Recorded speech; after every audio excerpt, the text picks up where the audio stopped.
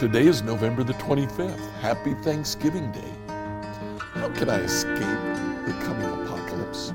Let's find out together as we study Amos chapter 9.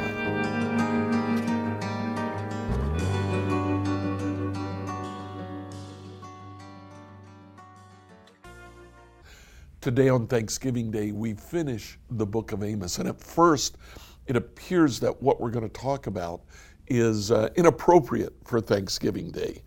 How can I escape the coming apocalypse? Chapter 9, verse 1 is the last vision that Amos had. Then I saw a vision of the Lord standing beside the altar. Now, the Lord was standing beside the altar of the pagan temple because he destroys that temple. He brings it down on top of all who are there worshiping false gods. And for the next 10 verses, he talks about death and destruction. I didn't want to spend a lot of time on that. Today is Thanksgiving. Look what he begins to say in chapter 9, verse 11.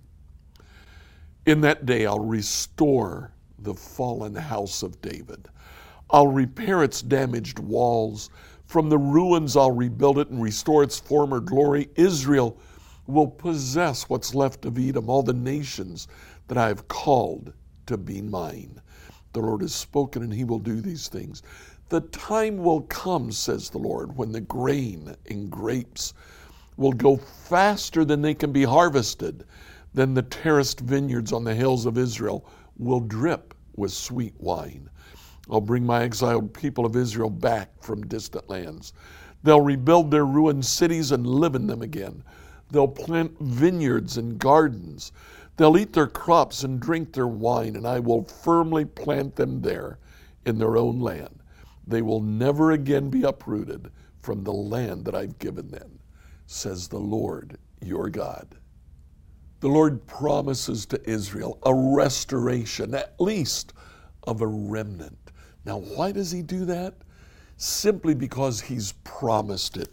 Earlier here in the book of Amos, chapter 5, verse 3, he says, when a city sends 1,000 men to battle, 100 will return. When a town sends 100, 10 will come back alive. He promises that there will be a remnant.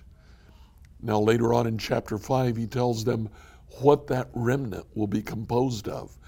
In verse 14, he says, do what's good and run from evil so that you may live.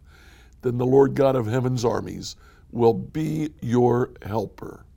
Hate evil and love what's good. Turn your courts into true halls of justice. Perhaps even yet, the Lord God of heaven's armies will have mercy on the remnant of his people.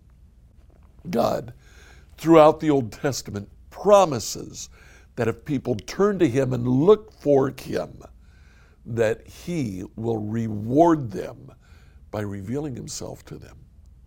He will not punish them, will bring them back from destruction. In the book of Malachi, the very last verses of the Old Testament say this in Malachi chapter 3, verse 16.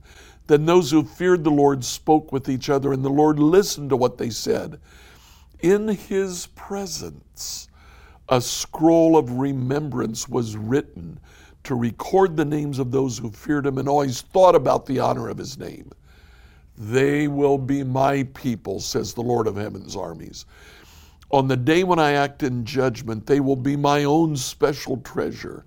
I'll spare them as a father spares an obedient child. Then you again will see the difference between the righteous and the wicked, between those who serve God and those who do not. Actually, we do have something to be thankful for today. We can be thankful that we are not lumped in with those around us who disobey. Instead, God looks at us and restores us. Spend time today being thankful for how God has restored you. Please like, follow, and subscribe to this devotional on whatever platform you used to listen to it. Email your questions to us at questions@becomehope.com. Tomorrow, we'll look at these three prophets, Hosea, Joel, and Amos, and ask, what are they really talking about?